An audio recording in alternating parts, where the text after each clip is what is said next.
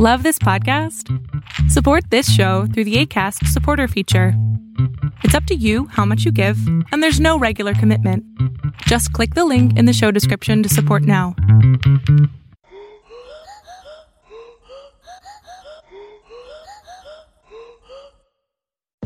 Hi, and welcome to LeechFest, a medical history podcast that you're only allowed to stop listening to in the first third, because we, the Supreme Court, says so. Because today we're talking about abortion, specifically abortion throughout history. Was it legal? How was it done? What did the Romans have to say about it? Because we love them Romans. And what ongoing struggles happen with it today? All of these things we will attempt to answer, but first, as always, how have you been since last we spoke? I have been busy.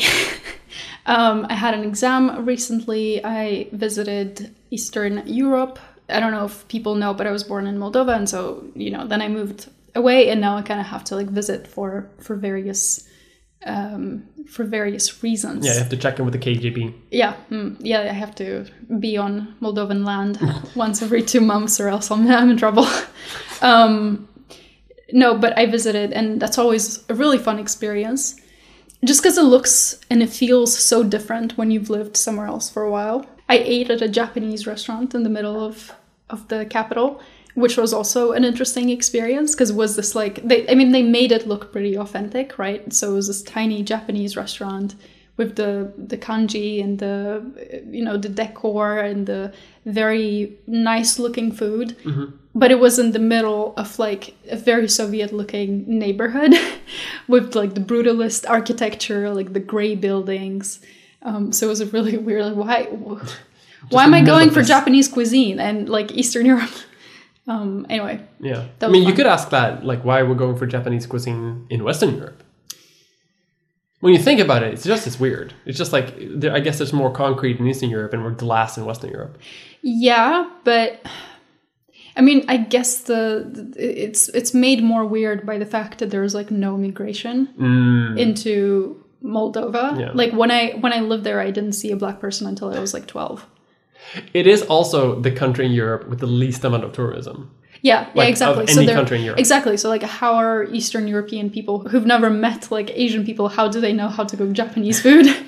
Who's making this food? Yeah, who's making this food? How did you find out about this? It was not good. Nobody is surprised. They had these sushis. They were basically just filled with cream cheese. Well, I haven't tried this food, obviously, and I don't want to defend or badmouth this Moldovan restaurant, but I've had pretty bad Japanese food in Sweden too. Yeah, made by authentic Japanese chefs. Mm-hmm. Yeah, fair. Sorry, how have you been? I've been well. I have. I'm getting my brain checked out for various things, just because I'm very scatter-minded and very forgetful, and I'm tired of it. But otherwise, I've been good. I've been prepping, before the holidays.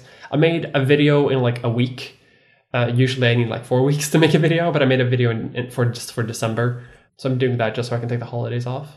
And now I'm on vacation making a podcast. The work of a self-employed person never ends. It never ends. Well, when you work from home, you never work, but you also never have free time. Yeah, exactly. So you live in dystopian limbo until you die. And speaking of living in dystopian limbo, we want to thank, of course, our patrons. Thank you, patrons, for supporting the show. Patrons have access to early episodes, notes we use while recording, and more recently, a video version of the podcast with, some extra content in it that doesn't make it into the audio release.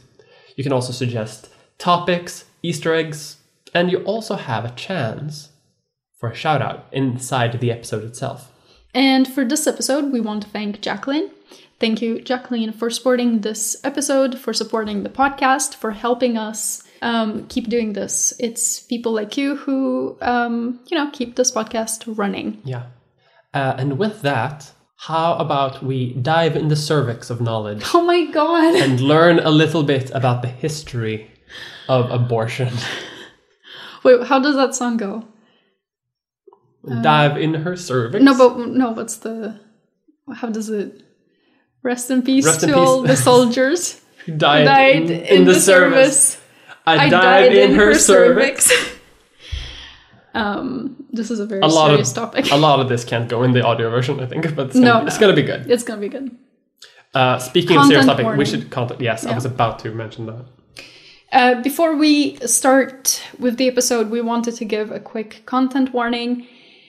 Abortion is a heavy topic. It's a sensitive topic. So if you feel like you are not comfortable with listening to this episode, please feel free to skip it. We are going to have more lightweight episodes coming along. And just be prepared that we're going to talk about some sensitive stuff. Yeah. Abortion is, as you said, is controversial and it's sensitive for a lot of people. Some people don't find it sensitive at all, but a lot of people do. And we want to make sure that everyone listening to this has a good time.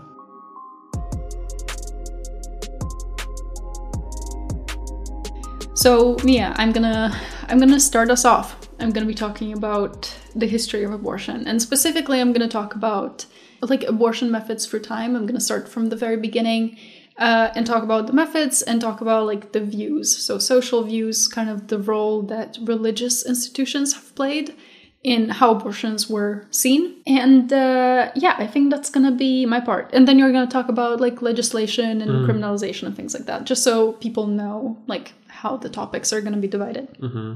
I'm also sprinkling in some light philosophy from ancient Greece. Oh, very interesting. Okay, so I'll dive right into it. As you can imagine, abortion has been around for quite some time. It's actually been around basically since giving birth has been around. Mm-hmm. We have references to abortion and contraception and recorded evidence of induced abortion dating up to 2 millennia BC, and they're found in early Chinese and Egyptian medical texts. We know a lot about abortion in ancient Roman and Greek history just because they were really good at holding track of things. And we have examples in both medical but also literary texts. So, for example, there is this Latin author, Juvenal. He mentions our skilled abortionists in his collection of poems called Satires, which was written in the early 2nd century. I think abortionist is a very interesting term that I don't think people would use today. No, but it's actually been used up until the 19th century. I'm not surprised. Yeah. Because as we're going to get into, abortion is controversy around it is a lot more reason than people think. Abortion is also mentioned in the Hippocratic Oath, which is one of the most widely known Greek medical texts, which physicians take as a promise to uphold certain ethical standards. And it was written sometime between the 3rd and the 5th century. It's not really known for sure if the Hippocratic Oath was written by Hippocrates or if it was written by somebody else, but we just assume that it was written by him. Yeah. What's interesting is actually the correct translation is debated, because it's not really known if he was pro or against abortions. Mm-hmm. So some people say that the correct translation of the oath would be, "Neither will I give a woman means to procure an abortion." But proponents say that the correct translation is actually, "Neither will I give a suppository," also translated as pessary, to cause an abortion. So according to the later view, Hippocrates didn't actually oppose abortion, he just opposed methods which could be dangerous, could carry a risk. It's interesting that even modern day discussions, people are trying to justify their current opinions by interpreting what some guy who died 2,000 years ago meant when he wrote something down. Yeah, exactly. Even if he was against it, why does it matter now? Who cares? Who gives a crap? Yeah. And also the second translation is, or the idea that he was pro-abortion is translated by other texts, which are also attributed to him, in which he describes a graduated set of dilators that could be used for abortions and prescriptions for abortifacients, which is a word I learned preparing for this episode, and which means a substance which will cause a miscarriage, from the Latin abortus, meaning miscarriage, and faciens, meaning making. But yeah, he had all these texts in which he described tools and substances, but in the end, even if he was against abortion, how does that affect what we do now? Yeah. It doesn't. No, not at all. So a common abortifacient and also contraceptive in ancient Greece was the herb silphium. And the herb was exported from Cyrene, which is one of the 5 most important cities in ancient Greece. Do you know about Cyrene? I've heard about it, but I don't know much about it. I was wondering, because you're a history person. Yeah, unfortunately, in history, they mostly talk about the big two. The big two. Okay. Athens and Sparta. All right. Everything else is All right. So the herb was exported from Cyrene, and apparently it was so important to the Cyrenian economy that most of its coins were embedded with the image of the plant. Like, that was their main export. Abortion pills. Yeah. Hell contraceptive pills. I love this. Yeah. The equivalent would be like Condom Town, where all of its money just has condoms on it. Oh my god. Or like the pill. Yeah. So unfortunately, the herb has been driven to extinction. Damn it! Can't have anything. Anybody would like see it grow on the ground, just be like, give it. I want to have sex so bad. Give me the plant. So the herb has been driven to extinction, but it is believed that it possessed the same abortive properties as its cousins in the family Apiaceae. Apiaceae. Which is the celery, carrot, and parsley family. Oh, yeah. Love that. Another common abortifacient, which is cited by Pliny the Elder in approximately 60 Common Era, is the refined oil of the common rue, which was also mixed with oleander to be drunk as an antidote to venomous snake bites. So, it had a variety of uses. Yeah. The rue oil was mixed with egg and dill to form a concoction. Sounds delicious. I was about to say, this is like a Swedish sandwich cake. Yeah, but I'm not sure if the substance or the concoction was drunk or if it was like applied internally in some way, like as a pessary. Do you know what a pessary is? It's like, yes, it's put into you. Yeah, it goes inside you. Yes, I know this. I found out about this like 2 months ago. So. Also, interestingly, modern scientific studies have confirmed that this plant actually does have abortive properties, like rue. So the Greeks were onto something there. Birthwort, which was also used to ease childbirth, was prescribed as a way to induce abortion as well. According to Galen, it could be administered by mouth as a potion, or it could be made into a vaginal pessary containing pepper and myrrh. Pepper and myrrh?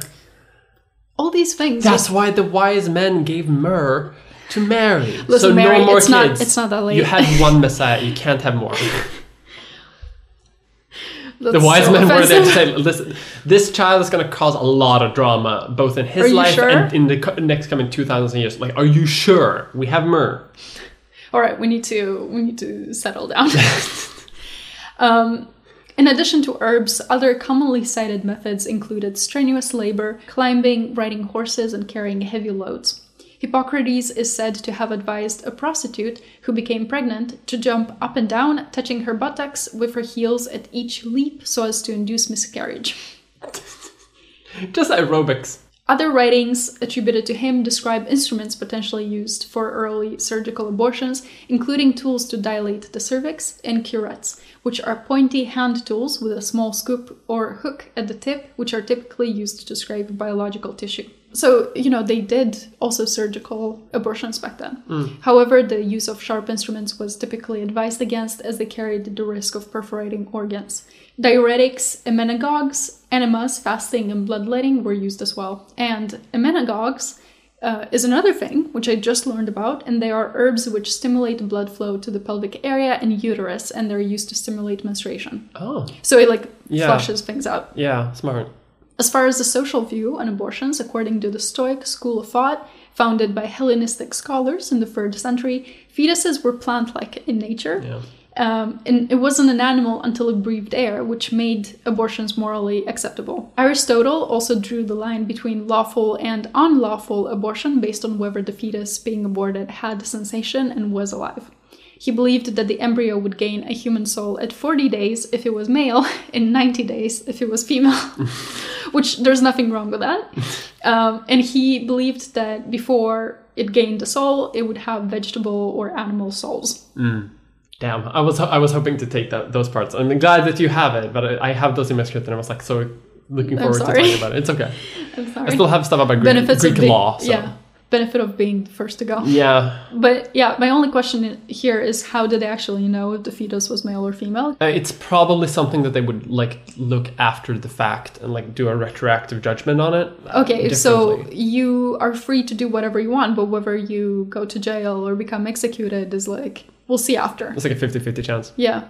Yeah, so they were not able to like look into the gender of the baby when it was still in the belly. However, they thought they were able to predict the sex of the baby.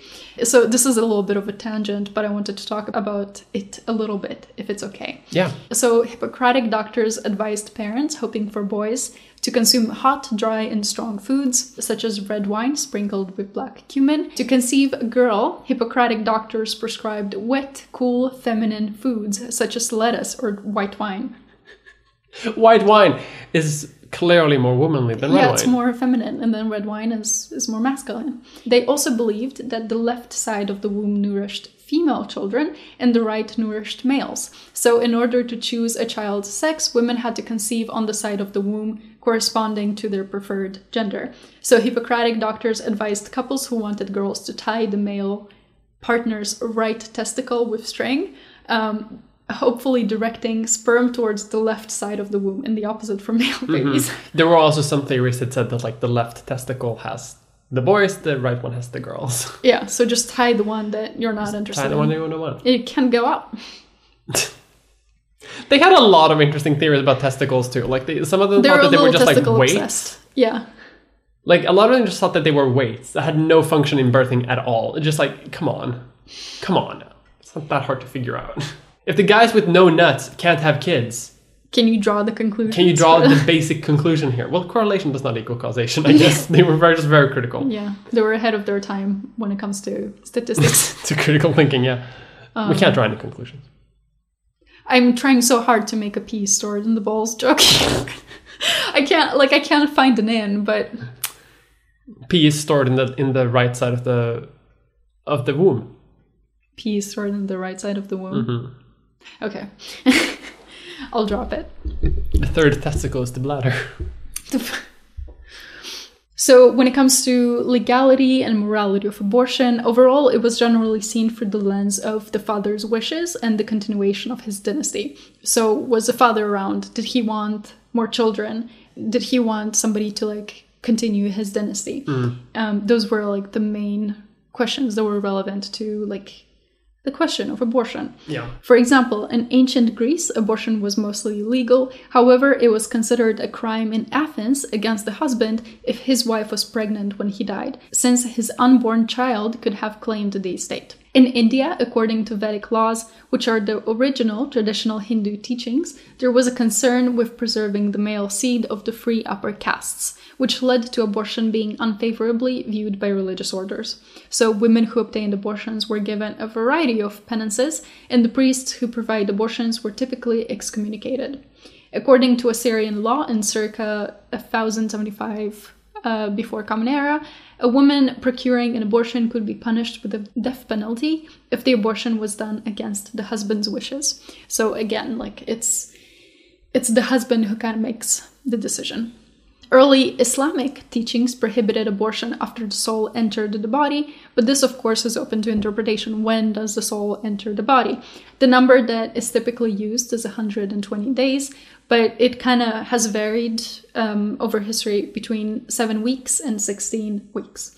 And as far as pregnancies and abortions went, it seems that generally they believed that such matters were best left in God's hands. Like it should be God who decides whether a baby lives or dies. If you think you can't afford to have a baby, then you should just trust that God will provide. So that was kind of like the major perspective. But abortion was acceptable if the parents felt like they couldn't provide for the child, or if the birth would put the mother's life in danger. In Southeast Asia, abortions were strongly opposed by classical Hindu practitioners, however, they were still practiced. A technique of deep massage abortions involving the application of pressure to the pregnant abdomen was commonly used, which, by the way, was very painful and dangerous as it could lead to hemorrhages. There's even a temple in Cambodia called Angkor Wat, which is carved with a depiction of a woman getting such an abortion massage from a demon, which is one of the earliest visual representations of abortion. And I'm gonna put the picture on Twitter. And I was actually really curious about the interpretation of the frieze, like why is the demon giving the woman an abortion? And I looked into it, and apparently the idea is that the Angkor friezes are supposed to represent various circles of hell, which in Hindu belief, they're tailored to treat different perpetrators of different crimes. So this particular hell, the one with the person getting an abortion, is known by the name of the hell of screaming, or the hell of groaning. Hell of groaning. Ugh. Yeah. In Hindu and Buddhist belief, hell represents a process of atonement, which is different from the Christian hell, where people just get punished for their sins forever. So the abortion received in the particular frieze may be interpreted as a remedy for some sin that the woman committed in her lifetime, or perhaps as a form of punishment for having had an abortion while alive. I also wanted to mention just like the calling it a massage, I feel like is also like a bit of a like nice euphemism, because it's like basically getting like punched in the stomach. Yeah, like, I think I saw some pictures. I saw some pictures. They use their hands, but they also have this like wooden tool. It's like almost like I don't know what to call it. It looks like a pestle almost that you use to kind of like, massage the stuff out. But it goes like really hard and really deep. Yeah. It's very hurts. painful. It's dangerous. I think it's still practiced today, like the traditional like abortion procedure. But I think most people know that it's not don't do preferable. That. Yeah. In Japan, documents show records of induced abortion from as early as the 12th century. Abortion was especially prevalent during the Edo period, especially among the peasant class, who were especially hit by famines and the high taxation I read at the about time. that. Yeah. Edo period, not fun. Fun for military historians, not fun if you're a peasant. Yeah. I haven't been able to find super much about like how it was viewed, but what we know is that it was very common. So now that I talked about it generally, I wanted to talk about pre-modern abortions from the perspective of Christianity, because there's this notion that is kind of misguided that abortion did not exist in pre-modern society because of long-standing religious, moral, and legal prohibition of the practice. And that's not really how it was. It is true that the rise of Christianity in Europe brought more public regulation of sexual life, and that did include a general official condemnation of abortion, but the implementation of penalties really depended on the prominent thinkers at the specific time point. And there were also gray areas that were considered when doling out penalties. For example, the term of the fetus, the social and financial status of the mother or the parents, whether they repented, and so on. And also abortion was typically seen as a matter concerning the church, and civic officials didn't really get involved in doling out penalties, so these punishments were somewhat poorly carried out. So here are some examples. The metropolis of Ankara, in what is now Turkey, stated that women found to have committed or attempted an abortion were to be exiled from the church for 10 years. However, in the mid-4th century, the church father Basil the Great revised these decrees, suggesting that the time should be dependent on the repentance of the person. The 4th century church father John Chrysostom, while criticizing abortions, in one sermon he offered the example of a sex worker who had to have an abortion so as to not lose her livelihood. In the sermon, he placed blame not on the woman, but on the client who caused her dilemma, saying, "The shameless act is hers, the cause of it is yours. Therefore, it is the client who is responsible for the sin, not the sex worker." I like that perspective. It was very, forward-thinking. I also very like progressive man. In the 4th century? In the 4th century, yeah. Yeah. I like, people talk a lot of shit about, church, morals during that time. And to be fair, there were a lot of shitty things. Yeah. But sometimes you get this stuff where it's just abortion is wrong. And it just points past the person who's having the abortion and pointing to the one who caused it, it's your fault. Yeah. The person who has an abortion is not at fault, it's the person who caused the abortion. Yeah. I like that. I mean, it's a better perspective than a lot of people have now. Yeah. I think it's really interesting to see people who, despite their circumstance, are able to show very progressive critical thinking. Mm-hmm. It's just really interesting. Yeah, how some people can just look past what they know and just be like, do you know what? It's not your fault. Yeah. And, I'm going to talk a little bit about Because you're going to talk about the laws, right? And the criminalization and all that. And so I don't want to talk too much. I don't want to take too much from your part, but I want to just mention a little bit here because it's linked to like religious entities. Yeah. So in the laws of the Henry I, written in around 1000, pre-quickening abortion is considered a misdemeanor, and post-quickening abortion carries a lesser penalty than homicide. Quickening is a term that was used a lot at the time, and it's also used interchangeably with ensoulment or animation. And while there was some disagreement about when the fetus got a soul, it was most commonly associated with the first movement of the fetus in utero, which is generally felt by women sometime in the 3rd to 5th month of pregnancy. The midwives who performed abortions were also accused of committing witchcraft, and Malleus Maleficarum, the Hammer of Witches, published in 1487 as a witch hunting manual in Germany. Yeah, we talked about that one. Yeah, and actually Germany, there are a few towns in Germany that had more witch burnings in like a few years than the whole of Europe had like forever. Like for some reason they just really cracked down on midwives performing abortions in like a few towns in Germany. People talk a lot about like in England and like North America. No, like it's Germany. It's like Germany is like the capital. Yeah, some guy just really loved his job. He was like, I'm gonna do my job so well. I'm gonna catch all the witches. Every single one. He like recently got promoted. He was like, I'm gonna do the best job. I'm gonna be promoted again. God's gonna love me. As far as the Protestant Reformation goes, they kind of retained the teachings of their time against abortion. In his commentary on Exodus 21:22, John Calvin wrote, "The unborn, though enclosed in the womb of his mother, is already a human being, and it is an almost monstrous crime to rob it of life which it has not yet begun to enjoy." In his 1545 commentary on Genesis, Martin Luther noted, "How great, therefore, the wickedness of human nature is. How many girls there are who prevent conception and kill and expel tender fetuses, although procreation is the work of God." I love the first sentence because it's basically like, if 500 years ago, Martin Luther was like, we live in a society. We live in a society. How great, therefore, the wickedness of human nature is. It's about to become Joker. Yeah. In cause of religious wars. People talk today about like Catholicism being the sort of like more conservative of the two compared to like Protestantism. But like a big reason why the Reformation happened was because Martin Luther and like other people were like, you know what? The church is too liberal. The church is too kind to people. We can't have that. We're going to go back to our roots of being assholes. Yeah. And in a letter written in 1544, Luther strongly condemned a woman who reportedly had another person jump on her belly to induce abortion. First of all, what the fuck? Second of all, because I mean, there weren't so many like writings about abortion. Like it wasn't explicitly talked against by them.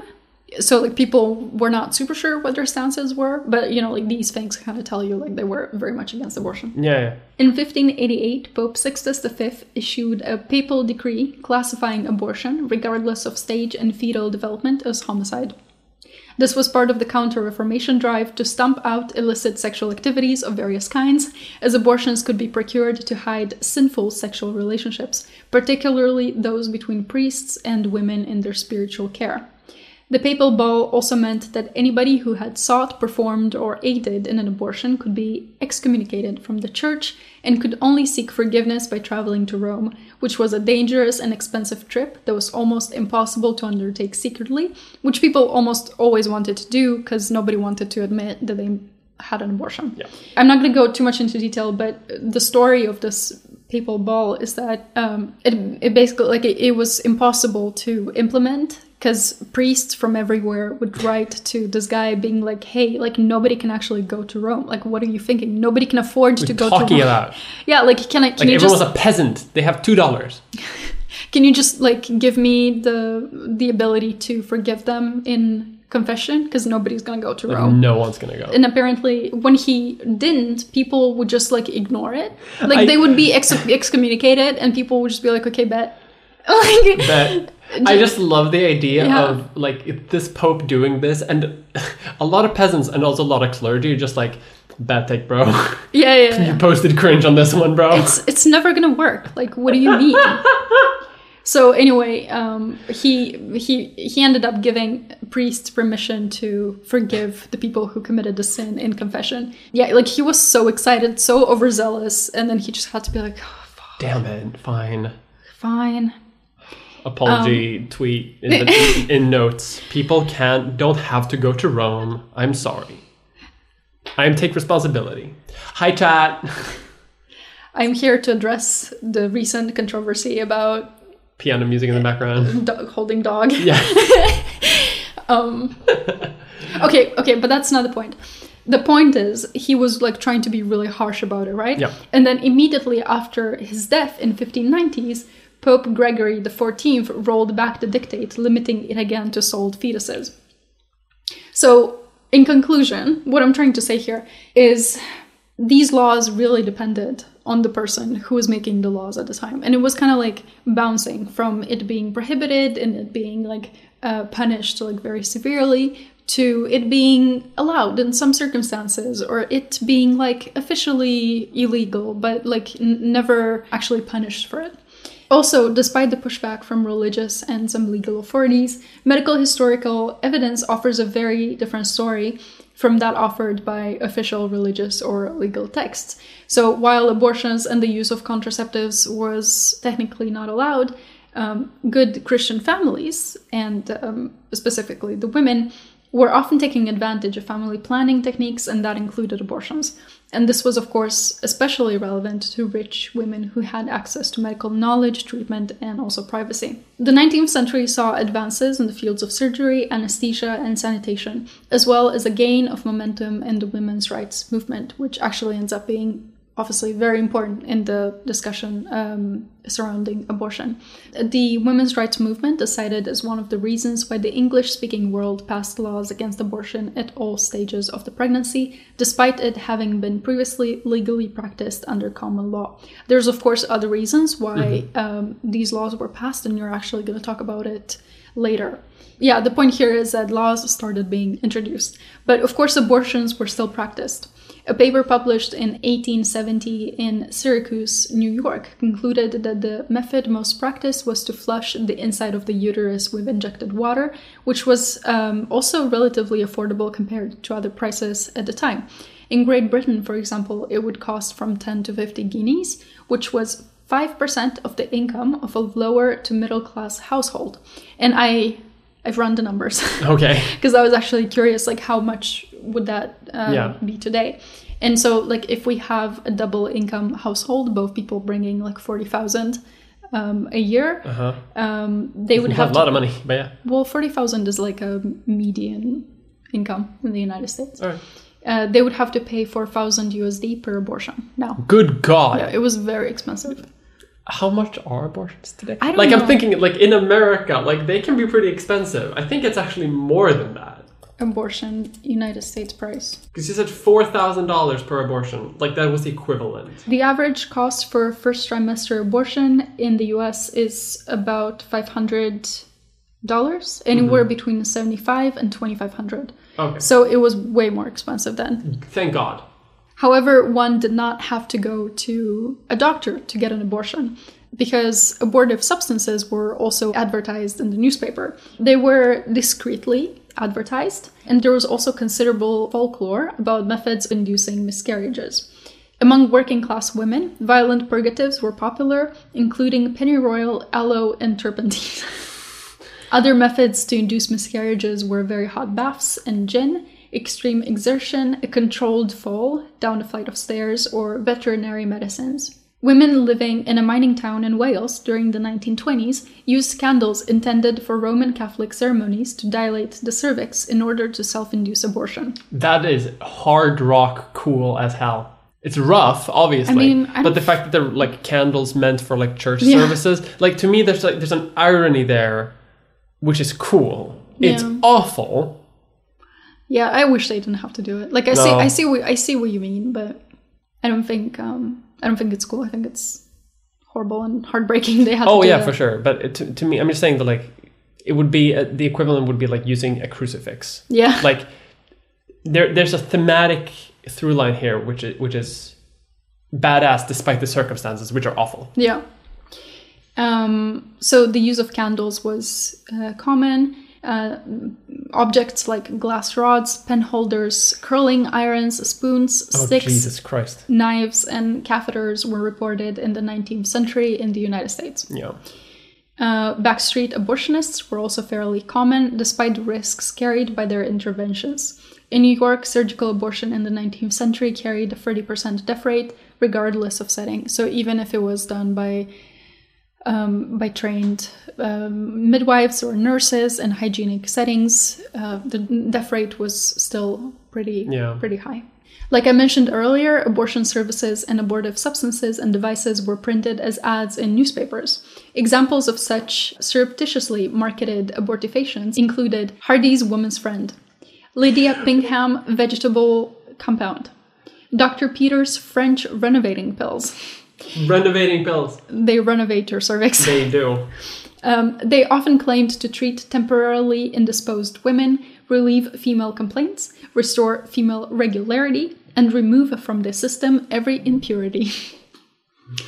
And they did. It's like a juice cleanse, but for your cervix. These euphemisms were commonly understood to refer to the state of pregnancy.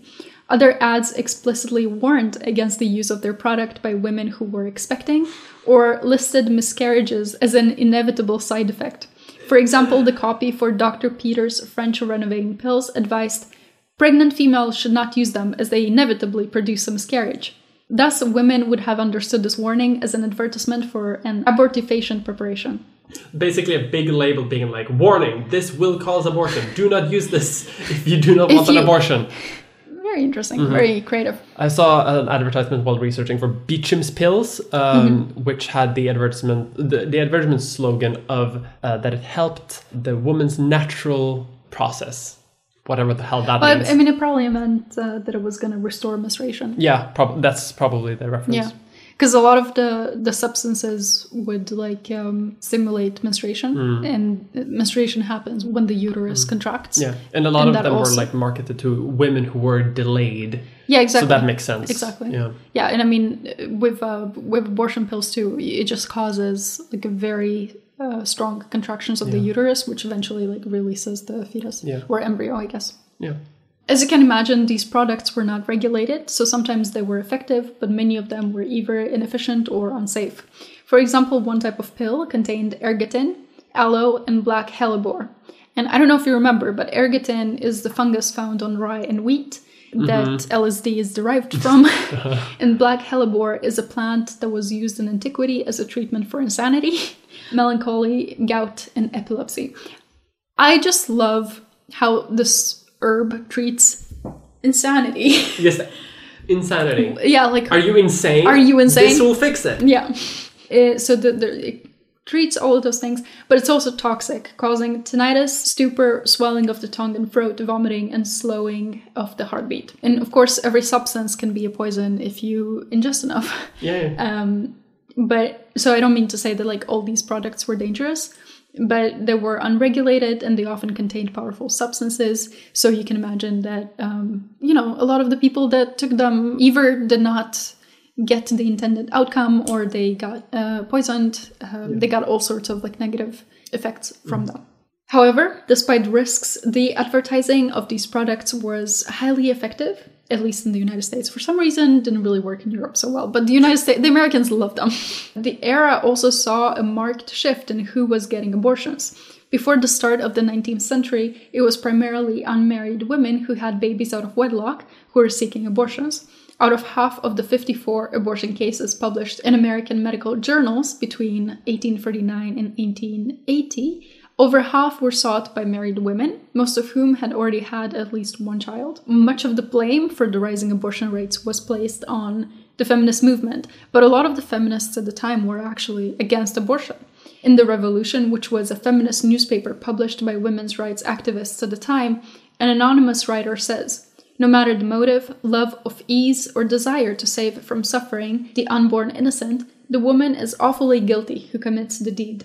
But oh, thrice guilty is he who drove her to the desperation which impelled her to do the crime.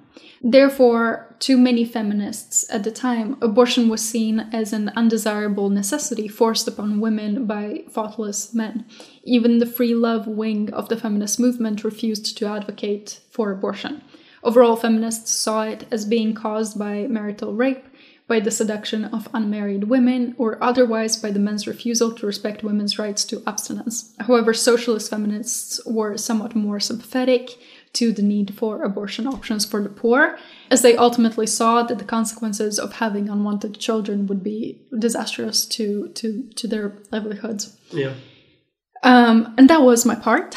That was my very long part about the history of abortion and like methods and social acceptance and views. And now you're going to talk to us about the legal status of abortion. We're digging into the nitty-gritty of it. Yeah, and specifically, you're going to talk about what led to its eventual criminalization. Yes.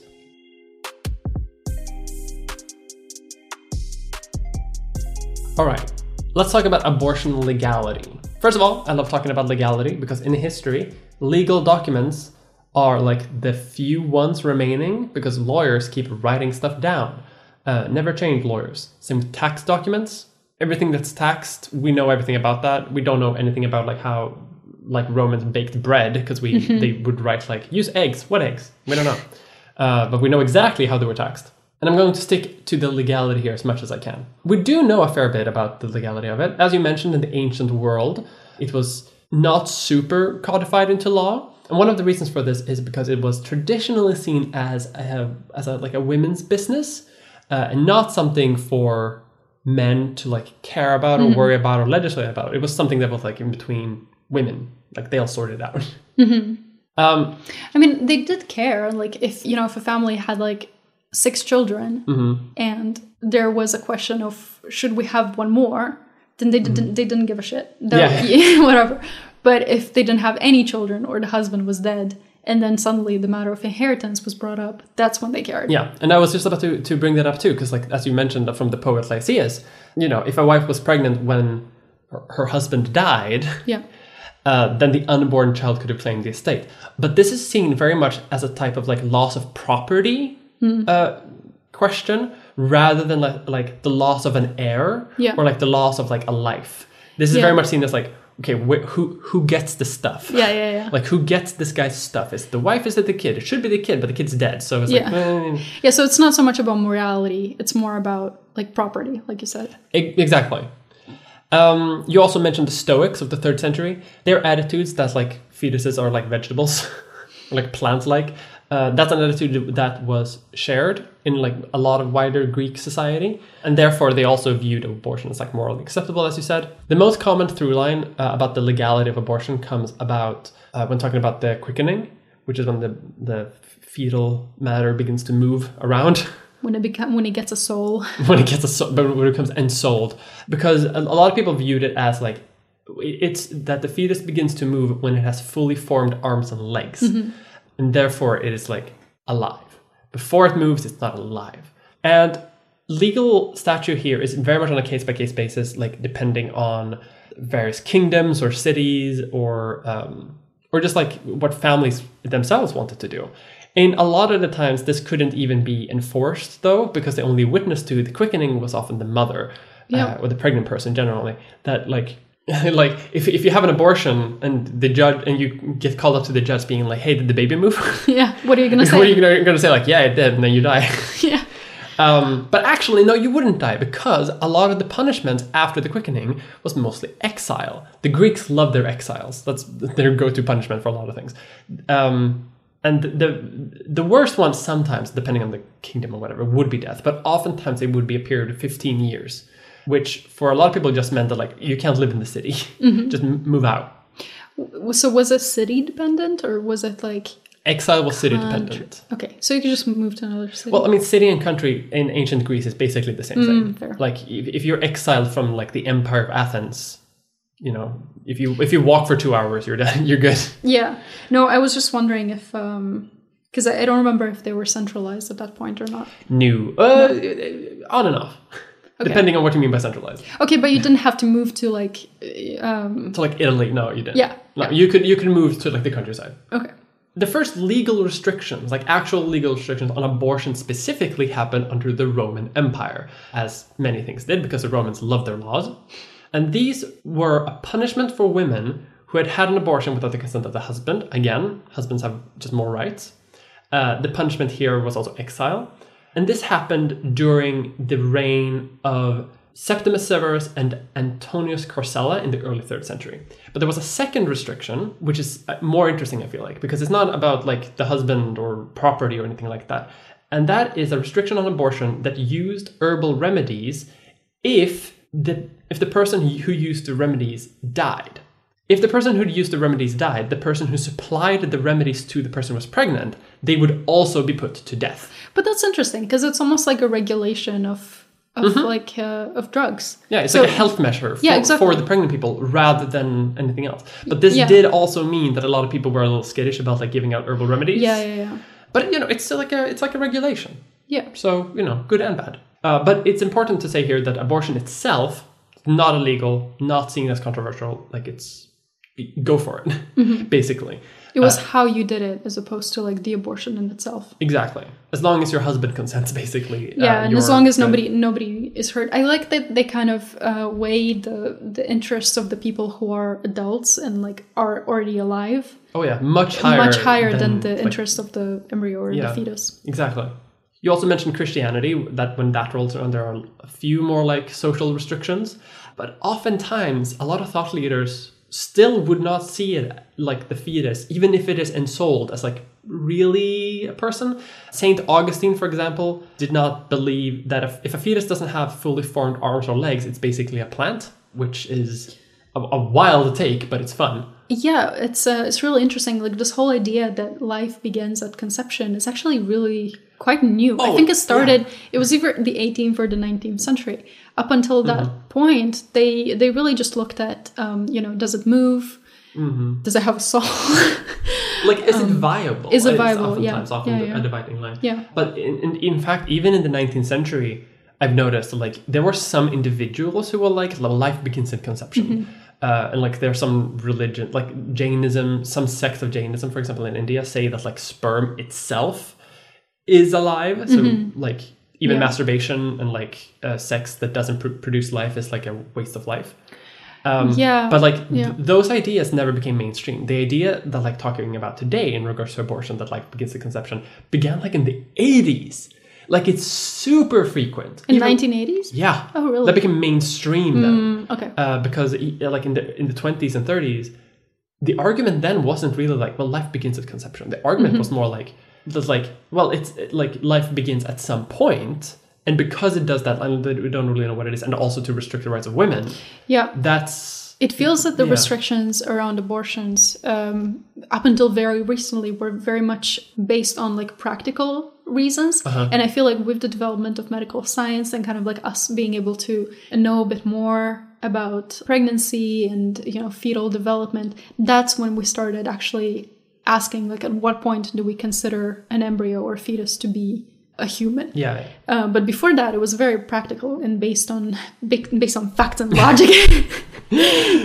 Facts don't care about your feelings. No, exactly. But for real. Yeah, honestly. I feel like it was quite recently that like this emotional element was added to the discourse.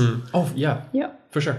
Now, these attitudes about like practicality weren't just dominant in Europe. They were also existent in India, which you mentioned a little bit, even though they interpreted it like a bit differently in regards to abortion. But it also existed in China. China had multiple pamphlets and manuscripts that showed detailed instructions for how to do abortion. And they were often written by members of the high bureaucracy. So it wasn't like explicitly legal or illegal. That would often be like down to like local lords, whatever. But like the empire generally of the Great Qing or whatever, the Ming dynasties, they basically did not care. Like it was fine. Like bureaucrats could write about it, like give instructions. There was also a vibrant industry for abortifacients, which you mentioned like more in the modern day. But these were around in like, year 2.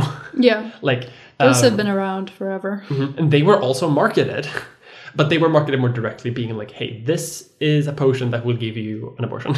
And this is also a reason why we know so much about it, because it was taxed. First, major advances in medical technology was shifting the boundary of what would be considered a viable fetus. Doctors were also saying that the quickening is a bit of a myth in the sense of like there's no like real developmental stage that happens at the quickening. Like the day before and the day after quickening, the fetal matter is the same. So if you're against abortions after the quickening, logically you would be against it before as well. And this becomes pretty popular. The American Medical Association also promotes this like idea that like if like the quickening isn't a hard line, like the fetus is always sort of alive. Yeah, it's like a continuous growth of the fetus. It's not like now it's dead and then the lights switch on and now it's alive. Exactly.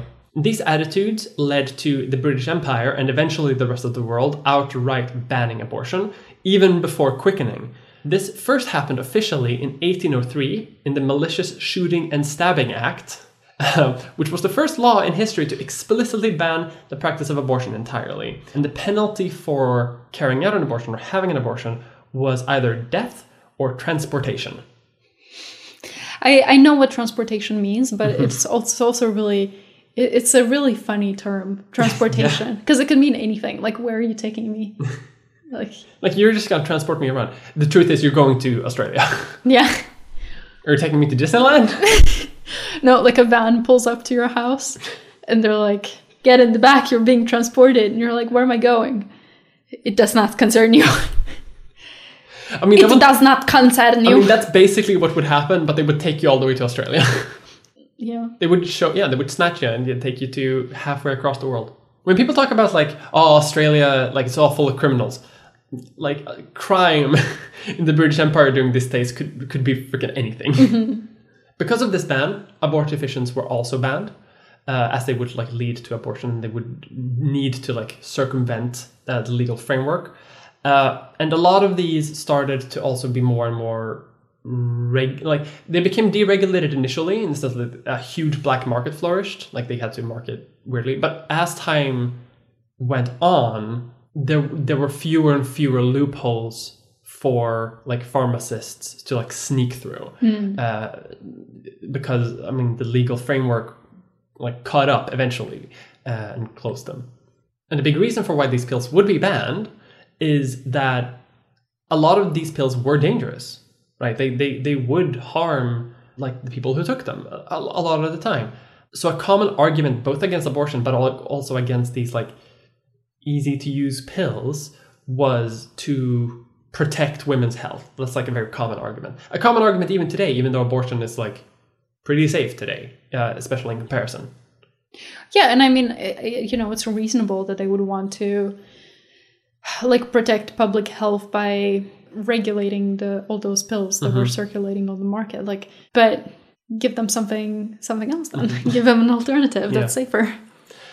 A lot of countries during this time are also implementing bans against abortion, and the common like stated argument is oftentimes either like protecting the health of pregnant people, or sometimes the moral argument of like the quickening doesn't really matter, so like it's alive-ish always. But a big hidden reason that a lot of Marxist historians like to implement here is that around like 1780 and like early 1800s, empire becomes like a concern, and statistics becomes a tool in empire. And a big thing that a lot of people are realizing during this time is like the more people your country has, the more able you're like to influence the world. Like the countries with a low population, they're like falling by the wayside, and we have like the Russian Empire, France, Great Britain. If you have a lot of people, you can exert your power, and a lot of countries are realizing that we need more people. We can't just have like better health, better weapons. We need manpower. Yeah. And this is something that starts happening at the turn of the century in the 1800s, and only really goes away like fairly recently, like the population argument. Well, not everywhere. Every time I go, every time I go to Moldova, there are like advertisements everywhere. You know, those like big posters, or what do you call them? Like that cars drive by. Yeah. What are those called? I don't know. Posters, billboards. Huge billboards with pro-natalist messaging. children are the golden treasure of the parents. A picture of a bird sitting on a nest full of golden eggs. Yeah. God. There's nothing better in life than having children. Picture of a heterosexual couple holding 2 kids by the hands. Like the pro-natalist arguments are alive and thriving in places like that. That's fair. And it fucking sucks because these people get like nothing, no help from the government to raise their kids. Anyway, I've noticed this in America too. Like I have seen, actually more recently, I've seen billboards about like it's a baby and then like a link to like an obvious anti-abortion activist site with the text like if you abort him, who will be the next police officer? And it's just like, well, 2 in 1, baby. You can get rid of them both with one easy pill. Yeah.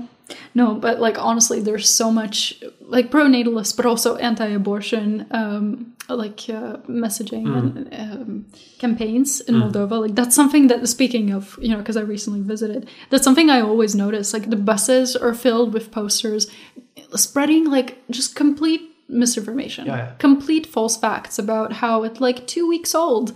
It has fully grown hands. It has little toes, and it's like no, it doesn't. No, it doesn't. It's 8 cells at this point. Like, how are you allowed to put up lies?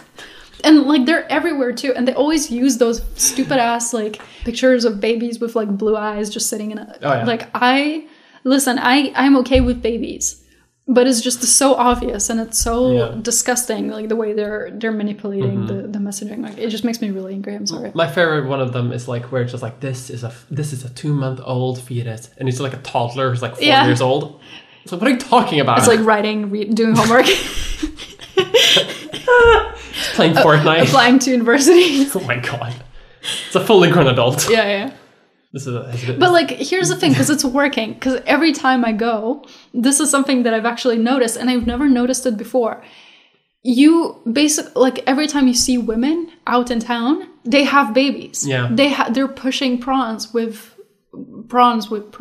Prawns is shrimp.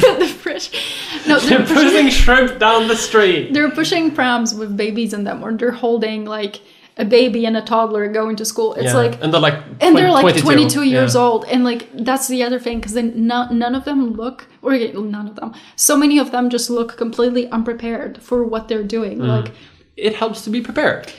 Yeah, and it helps to maybe like turn 25 before, I don't know. Like I'm not going to tell people, some people know they want to have kids forever, but and people do great, but like people do great, but there's something about seeing like a young woman who's clearly freaking out, unable to like, the baby's crying, she's got like a mask on her chin, trying to put a sweater on the baby's screaming and writhing in its pram. This is like, you don't look ready. And it's just such a shame that this messaging is. It's a shame that like there's a lot of like propaganda that's basically coercing as many people as like to get pregnant. Yeah, exactly, and like not giving them any support, any help, like whether financial or with resources or. Well, this argument with like population growth.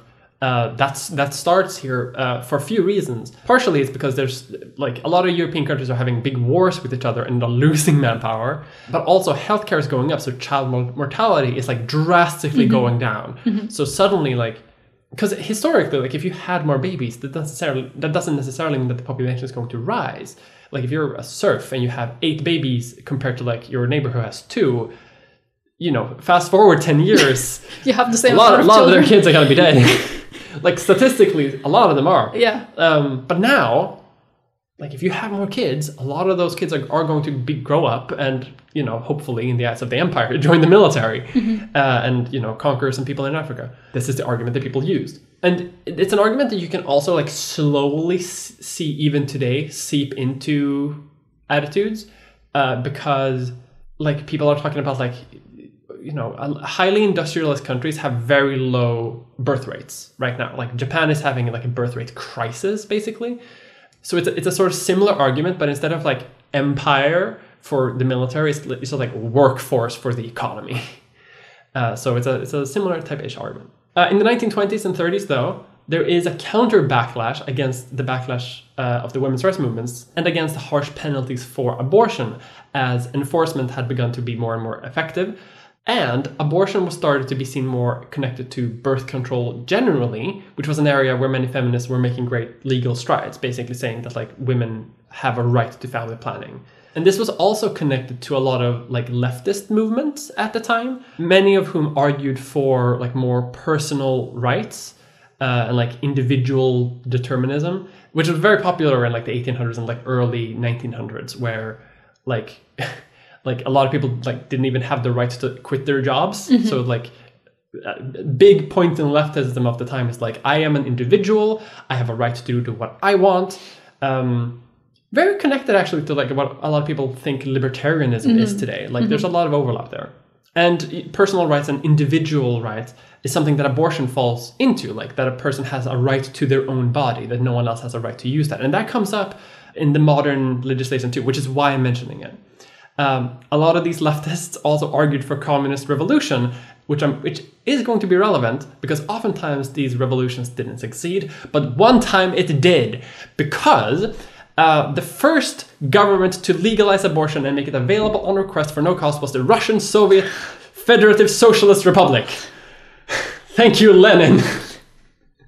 Na na na na na na na na na. I will gladly add the Soviet anthem. Is it copyrighted? I don't know. Are we gonna get it? Who owns the Soviet Union's national anthem? I think it's. It belongs to the people, surely. Yeah. It's probably fine. The Soviet Union hoped to provide access to abortion in a safe environment, provided by a trained doctor instead of something called a babki, which was a name for basically a type of Russian midwife, which was the more common practice in Russia at the time. This campaign was extremely effective in urban areas, and it was often like encouraged almost as a sort of like, they really wanted to promote the idea that they, as the Soviet Union, has like completely changed the game in terms of like individual rights. Like the Russian Empire, you couldn't do anything, but in the glorious Soviet Union, look at all the rights we're getting. Every person has a right to their own body. No one can force you to do something else with your own body that you don't want to, including to the point where like even if a fetus is alive, doesn't matter. Like it could be a fully formed adult. It doesn't matter. Like you, as a person, have more rights to your own body than whatever fetus you have inside you. Whatever fetus you have. That's basically what they said. However, from 1936 until 1955, the Soviet Union made abortion illegal again, except for medically recommended cases. And this came from worries about population growth from Joseph Stalin. Because Stalin was worried. He wanted to encourage population growth, as well as place a stronger emphasis on the importance of the family unit to communism. He was like, I have given you individual rights. You guys have had a good time with that. Back to the roots, back to the family unit. We need to have a strong army. More people. More people. It's like Nazis, factory not workers. Too far away. Yeah. You guys had 20 years of fun. It's enough. Communism needs babies.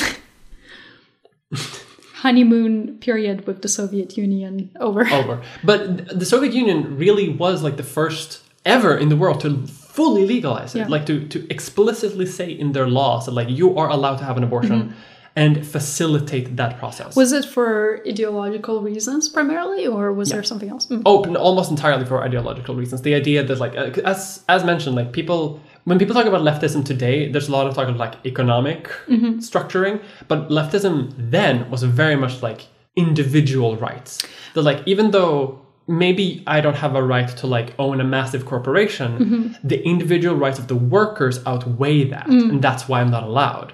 So the idea was like giving the proletariat as much right as possible also means giving them the right to control their own bodies as much as they want to. Not as much as some like women's trade unions would have wanted during the time, but it's also, but it was also at the time the most progressive government like in the world. They also like legalized homosexuality until Stalin. I'm thinking that Stalin, you ruined everything. I'm thinking that maybe a lot of it is also due to like the pushback against Christian values. You know, they really tried to stomp out like everything related to Christianity and like whatever religious values and ideas they had before the Soviet Union. Yeah, it's very much similar to like an idea that they have in France, where they very much have like an idea of like pre and post revolution. That like they have the old regime, which embodies basically everything that's bad, and we never want to go back to that. And then we have the new regime that is entirely which different, is everything good, but it's like the polar opposite of it. Yeah, exactly. And the Soviet Union kind of did a similar thing, where the old regime, abortion bad. The new regime, abortion good. Homosexuality bad before, now it's good. For a while. For a little bit, until Stalin. In the rest of the world, though, feminists are still gaining grounds during this time. In the US, a woman in 1964 died while having an illegal abortion. Her name was Gary Santoro, and her photo became the symbol for the pro-choice movement, arguing that abortions still happen, like the ban on abortion hasn't done anything to restrict it, they're just less safe. This leads eventually to the case of Roe versus Wade, which is a big reason why we're making this episode today. Because the Supreme Court are apparently gonna do something about it and are most likely to maybe abolish it. Yeah, and we didn't really say this at the beginning, but we're recording this on the 20th of December. And by the time this episode comes out, it might, like some things may have changed when it comes to like the Roe versus Wade overturning process. As of right now, they're still talking about it. But at the time of recording, abortion is a right in the US. But I just wanted to say that in case, like, by the time this comes out, like, it's not like irrelevant, but if the information changed or the situation changed. Exactly. Now I'm going to talk about Roe versus Wade a little bit more in detail, but I just want to mention that like the story of how abortion shifted from legal to illegal and back to legal is unique for every country. So I'm painting a very like broad picture of like general attitudes, and you've also like mentioned a lot of attitudes which are like very much intertwined. But there is a general like ideological flow that unifies many of these movements, like worries about population growth, like leftist ideas, feminist ideas, and so on. And I'm just going to very quickly say, before I dig into like the current arguments about Roe v. Wade, is that researching this topic is a nightmare, because half of the sources that you find are good and objective and like talk about it in a very nice way, and the other half of the sources are like, the Romans were decadent heathens who tolerated abortion, and that's why the empire fell apart. So like halfway reading the source, you're just like, I'm out. I can't. I can't. So Roe versus Wade is a landmark ruling. It dates back to 1963 of a woman who, for the purposes of the lawsuit, was referred to as Jane Roe, which is an anonymization of her real name. And Wade is like a Texas like attorney, for as far as I could tell. He doesn't really matter. The Roe is like the person who matters. I honestly didn't look too much into who Wade is, because he doesn't matter. Jane Roe wanted to have an abortion, but lived in Texas, where that was not available at all during the time. And Roe versus Wade is a landmark ruling in so much that it's not like a new law in any case. Like, that's not really what the Supreme Court does. The Supreme Court is supposed to interpret already existing law. They can't make law themselves. And Roe versus Wade became very controversial when it happened, because the Supreme Court sided with Roe for a few arguments that I'll get into. But it changed radically current interpretation of the law. And some have criticized the Supreme Court for doing what's called judicial activism, where basically, like, if the court wants abortion to be a right, then they can like do a very like weird interpretation of the law in order for that to happen. And there are a lot of criticism of this from all sides, which I'll also get into. Now, the reason why the court sided with Roe is because of a privacy issue.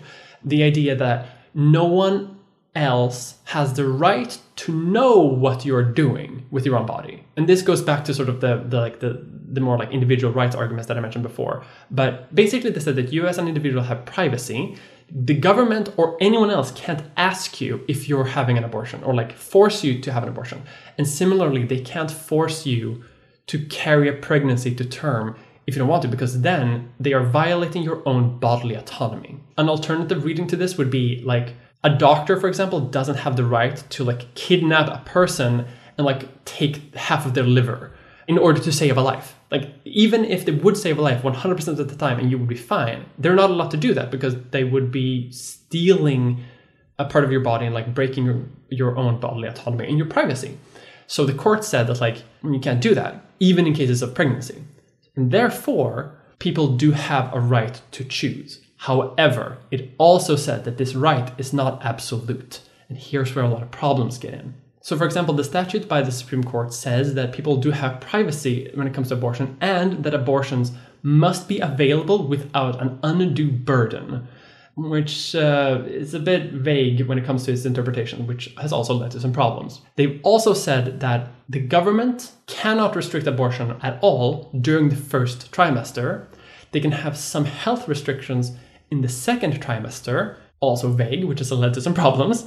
But during the third trimester, state governments are allowed to do basically whatever they want. This means that abortion is a right, but it's also very much in the hands of individual states, which is why states have restricted abortion as much as they possibly can by making access hard and by making those health restrictions during the second trimester as absurd as possible, as long as it's not an undue burden.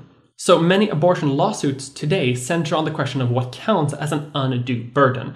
In another landmark case in 1996, Planned Parenthood versus Casey, the Supreme Court ruled that a spousal notification requirement, where a woman wanting to have an abortion would have to give prior notice to her husband, violated that undue burden standard, because it basically like gives the husband power over the woman. Again, it's not okay. But other restrictions, like a 24-hour waiting period and parental consent for minors, were not found to violate that standard. So it's a little muddly. And basically, the second that one state implements one of these restrictions and they find out that they can do that without breaking the law, a lot of other conservative states will implement those as well. But these restrictions are only for people. They can restrict the places where people get abortion much more. Many abortion clinics, for example, are more regulated than full hospitals, requiring wide hallways for gurneys, sidewalk restrictions for ambulances, a high minimum roof height, extremely high ventilation requirements, and basically whatever else you can come up with. Because as long as it's something that could be good for health, you can demand that the abortion clinic must have it. Even though an abortion clinic doesn't need any of those things if you're just there to provide abortion. Like, you don't need a gurney hallways. And by doing this, they put a lot of abortion clinics in administrative hell, making it almost impossible to run one, which is another way that they can restrict the access to abortion. The absolute dumbest requirement I've seen, which you've probably heard of, have been those where they force the pregnant person to look at the fetus for a minimum amount of time before having an abortion. Because that's gotta like suck for everybody involved. Because the doctor is legally required to do it, or they will be like in violation of the law, and the parent has to like actively look at it for a certain amount of time. So, because of this, there's actually an argument for overturning Roe versus Wade from the point of view of someone who is pro-abortion. Right now, there's a lot of like activism to sort of like keep it in place, but this is the status quo as it is right now, and it's obviously not good. Because of those strange restrictions that favor anti-abortion activists, even if Roe versus Wade stays, it basically means that the states can do the sort of restrictions they already are doing. So the Texas abortion ban, for example, that's constitutional because the Supreme Court said so not too long ago. It doesn't violate Roe versus Wade. So Roe versus Wade is basically meaningless now. So it doesn't have to stay or whatever. It should stay because it provides that minimum floor, but it's already so low. But the argument for someone who is pro-abortion to repeal Roe versus Wade would be to do it in politics, to just make a law, a new law, that implements Roe versus Wade into actual law. Because again, the Supreme Court interprets law, they don't make law. So Democrats, if they wanted to, for example, they could just make a law that said abortion's a right to everyone up to a certain time, and they have to have access to it within a certain amount of distance. And suddenly, states can't do that anymore. Unfortunately, because of American politics, this is almost impossible to do, which is why so much of the legislative effort is sort of like shifted to the Supreme Court. But doing this would make Roe versus Wade irrelevant entirely. We could just like shelve it and go with new law without needing to rely on both this law and like 5 other laws that all make up the patchwork network of current abortion legality in the US. Right now, that looks unlikely. It also looks unlikely that Roe versus Wade is going to survive much longer because, as mentioned, when it happened, they were criticized for doing judicial activism. And now there are a lot of people on the Supreme Court who are either just anti-abortion or there's something called originalists, which mean that they interpret the letter of the law as it says, not what they want it to be. So if the law, privacy law, for example, doesn't actually mention abortion in any way, they can be like, well, that's not what the law says, so it's not a right. And it would be up to politicians to make that a right in law. However, this is also not going to happen, unfortunately. Democrats could do this right now if they wanted to, but they would need to do some legislative changes in order to do it. Probably repealing the filibuster in Congress and Senate, and having a better grip on their own party. There's 2 politicians right now in the Democratic Party who just ruin everything. But this is probably not going to happen. Right now, the legal framework rests on dozens and dozens of laws and precedents, and also varies from state to state so significantly that it's almost impossible to sort of decipher how to fix abortion law without making a new one. And that would be a real solution, but that's also easier said than done. Mm-hmm. Yeah, it seems nice, and it's something that I haven't really, I guess, considered. I've just been thinking about Roe versus Wade as being the foundation that we need, that it should not be overturned. And I haven't been thinking about how it actually has a lot of limitations as it is right now, and that maybe a solution would be overturning it, but then replacing it with something better. Mm-hmm. But is that going to happen? I mean, probably not. Unfortunately, that's something that I've seen a lot of people talk about when it comes to the current situation. Because Democrats, for example, have a majority. Yeah. They have the presidency, they have a majority in both houses. They could do it if they really wanted to, but not all Democrats want to. So it's very likely that the Supreme Court is going to overturn Roe versus Wade, which is, as you said, the foundation. And then there will be nothing left to replace it. And then at that point, states can go nuts and just outright ban it, make it criminal to have an abortion, which Texas is salivating to do. Sucks being a person who can get pregnant in the US right now.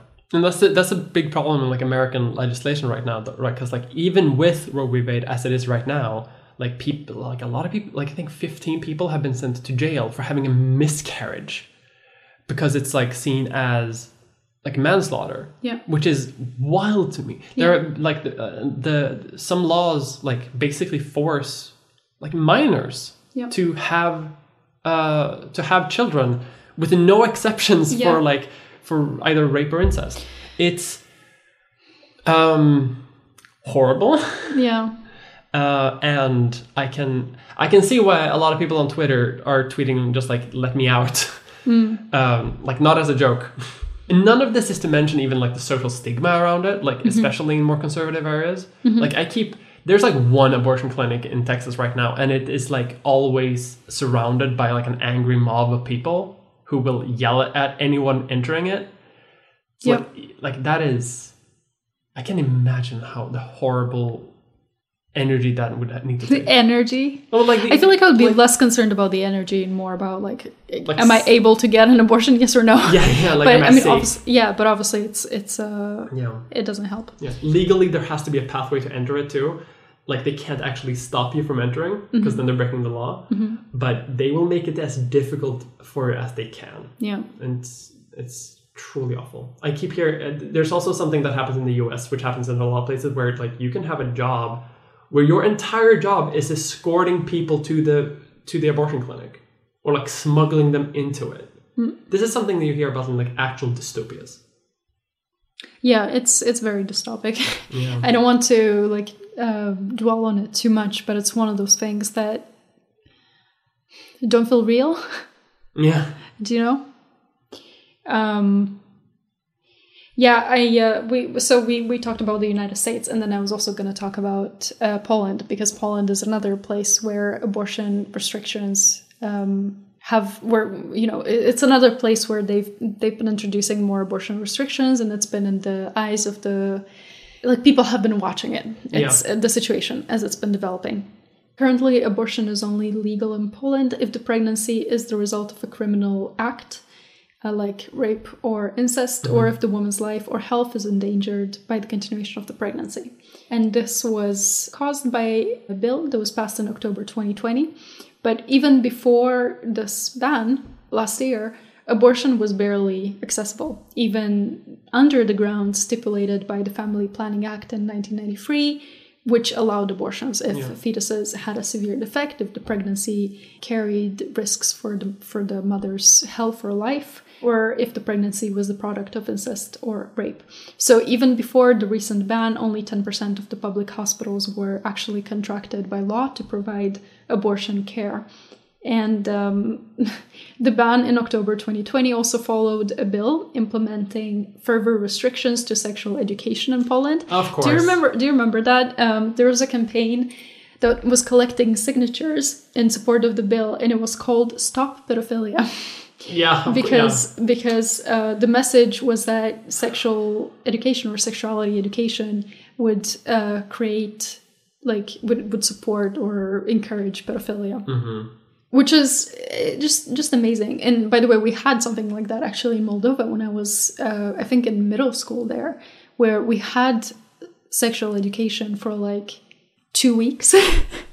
And then there was this like huge scandal where like priests went on TV and they were talking about how it's like immoral and it encourages pedophilia and homosexuality, and the kids are going to grow up to be gay. And they pulled all the books and they stopped the course, and we never had sexual education ever again. Good God. And it's like, you know, we're talking about abortion, but like sexual education is so important for like, you know, so like people know about contraceptives and like sexual health and STIs and... The number one way to reduce abortions is to have a firm like sexual education. Yeah. That's like literally the thing. Yeah. It's weird to me that people who are against abortion are also against sexual education. Yeah, exactly. Because it's like statistically proven to be effective to reduce abortions. Because people will have fewer unwanted pregnancies. Right. Like what are you trying to do? Are you trying to keep your population uneducated and like not know what sex is? Not know about contraceptive options, STIs. Like you're just keeping your population uneducated and sick and stuck with children that they cannot possibly support. I feel like myself getting a little bit emotional about this because it's such a heavy topic, and it's disgusting, really, like the way that things are in some places. But yeah, the ruling in October 2020 did not entirely outlaw abortion. So there are still grounds on which somebody could legally obtain one, like I mentioned earlier, but it has placed the burden of providing resources and access to abortion information on NGOs and informal groups and initiatives. And it's also made it so much more difficult to obtain abortions, even if one technically has the legal grounds for access. And there's a bunch of reports coming out of women being denied abortion care in hospitals despite fulfilling the legal terms. Yeah. And so the ban has led to about 10 to 15% of Polish women seeking abortions in neighboring countries, as well as feminist NGOs such as the Federation for Women and Family Planning, bless their hearts, offering illegal abortions to those who need them. Good! Yeah, I mean, I don't know super much about them, so I don't want to... That's fair. I don't know super much about them. I don't want to say I don't want to give too much support to an organization without knowing actually what they do. Fair. But they seem good, and they seem to help people who need abortions a lot. Yeah. By giving them information, giving them resources, helping them go abroad if they need abortions, and making the connections for them. So I think that's really great. That's something that I learned in Swedish history class, that during the not maybe during the 40s, but late 40s and 50s, a lot of people in Sweden would go to Poland to have abortions. Oh, how the turntables! Because during communism, abortion was much more available. But now, a lot of Polish people are coming to Sweden to have abortions here, just because Sweden has a bit better abortion policy. Could be better, but it's still pretty good. Yeah. And I feel like also the case with Poland and also in the US also shows that how fragile that right is, that it can be taken away so quick. Yeah. It's scary. That's something like people occasionally hear like every 4 or 5 years in Sweden talk about like, well, maybe we should restrict abortion a little bit. And I get so like scared. Yeah. Because it's one of those things that like if that falls, like what's next? Oh yeah. I think actually I think I heard that in one of your videos, how certain groups, like, you know, you start by taking rights away from one group. And if that goes well, then you move on to the next group. And it's kind of like an order of how socially acceptable it is to discriminate them. Now that I think about it, I think you were actually talking about trans people. Well, I mean, it first, but it falls in the sense of like a lot of people who do these kind of restrictions are people who want to like solidify power for themselves and want to be authoritarian. Yeah. So like, I mean, it's no coincidence that like, as you say, like in Poland, they're also restricting sexual education, but they're also restricting like LGBT rights, trans rights, women's rights generally, the rights of immigrants, the rights of Romani people. Like they're it's kind of all falling apart together. Exactly. Like once one domino falls, it's a lot easier to take away everything else. Yeah.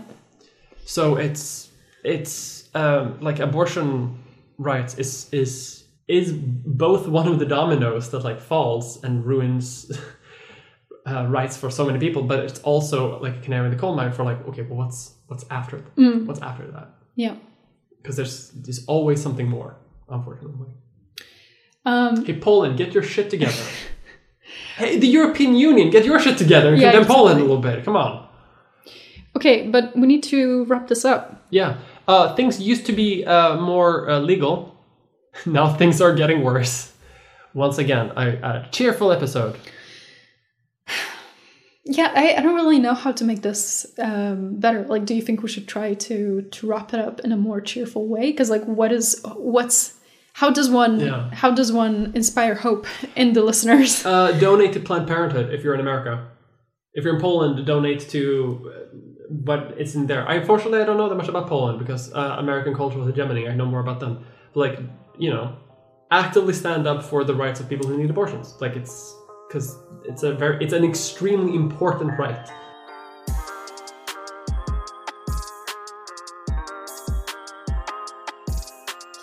All right. Have you had a good episode though? Have you enjoyed this episode on the critical right to abortion? Well, listen, I think it started out fun. I tried to make my part fun, and then you came in with Roe versus Wade being taken away. I had to talk about Poland. I tried making it fun initially, but yeah, it's a lot more fun when it's a conversation that they used to have 2,000 years ago. It's not so fun when you start realizing, like, oh wait, we're still having this conversation. It's something that concerns me directly, and like it's like we're having it on worse terms than they did 2,000 years ago. Oh my God, things are worse now. Oh God, we live in a society. Yeah, we hope that despite the toxic vibes of this episode, the putrid energies, we hope you learned a lot. Yeah, we hope you learned a lot and that you were at least somewhat entertained by the history of it. And radicalized to take action to defend it. Yes. If you liked it, do consider supporting us on Patreon. Or if you can't do that, leaving a review on Apple Podcasts is great. Oh, it's so good. Yeah, they drive a lot of things. Yeah, it supports us a lot, so it would mean a lot if you did that. Otherwise, just thank you for listening and sharing. Follow us on Twitter, twitter.com/LeechFestPod. Yes. LeechFestPod. Follow us on Twitter on LeechFestPod, and we will see you next time. Yeah.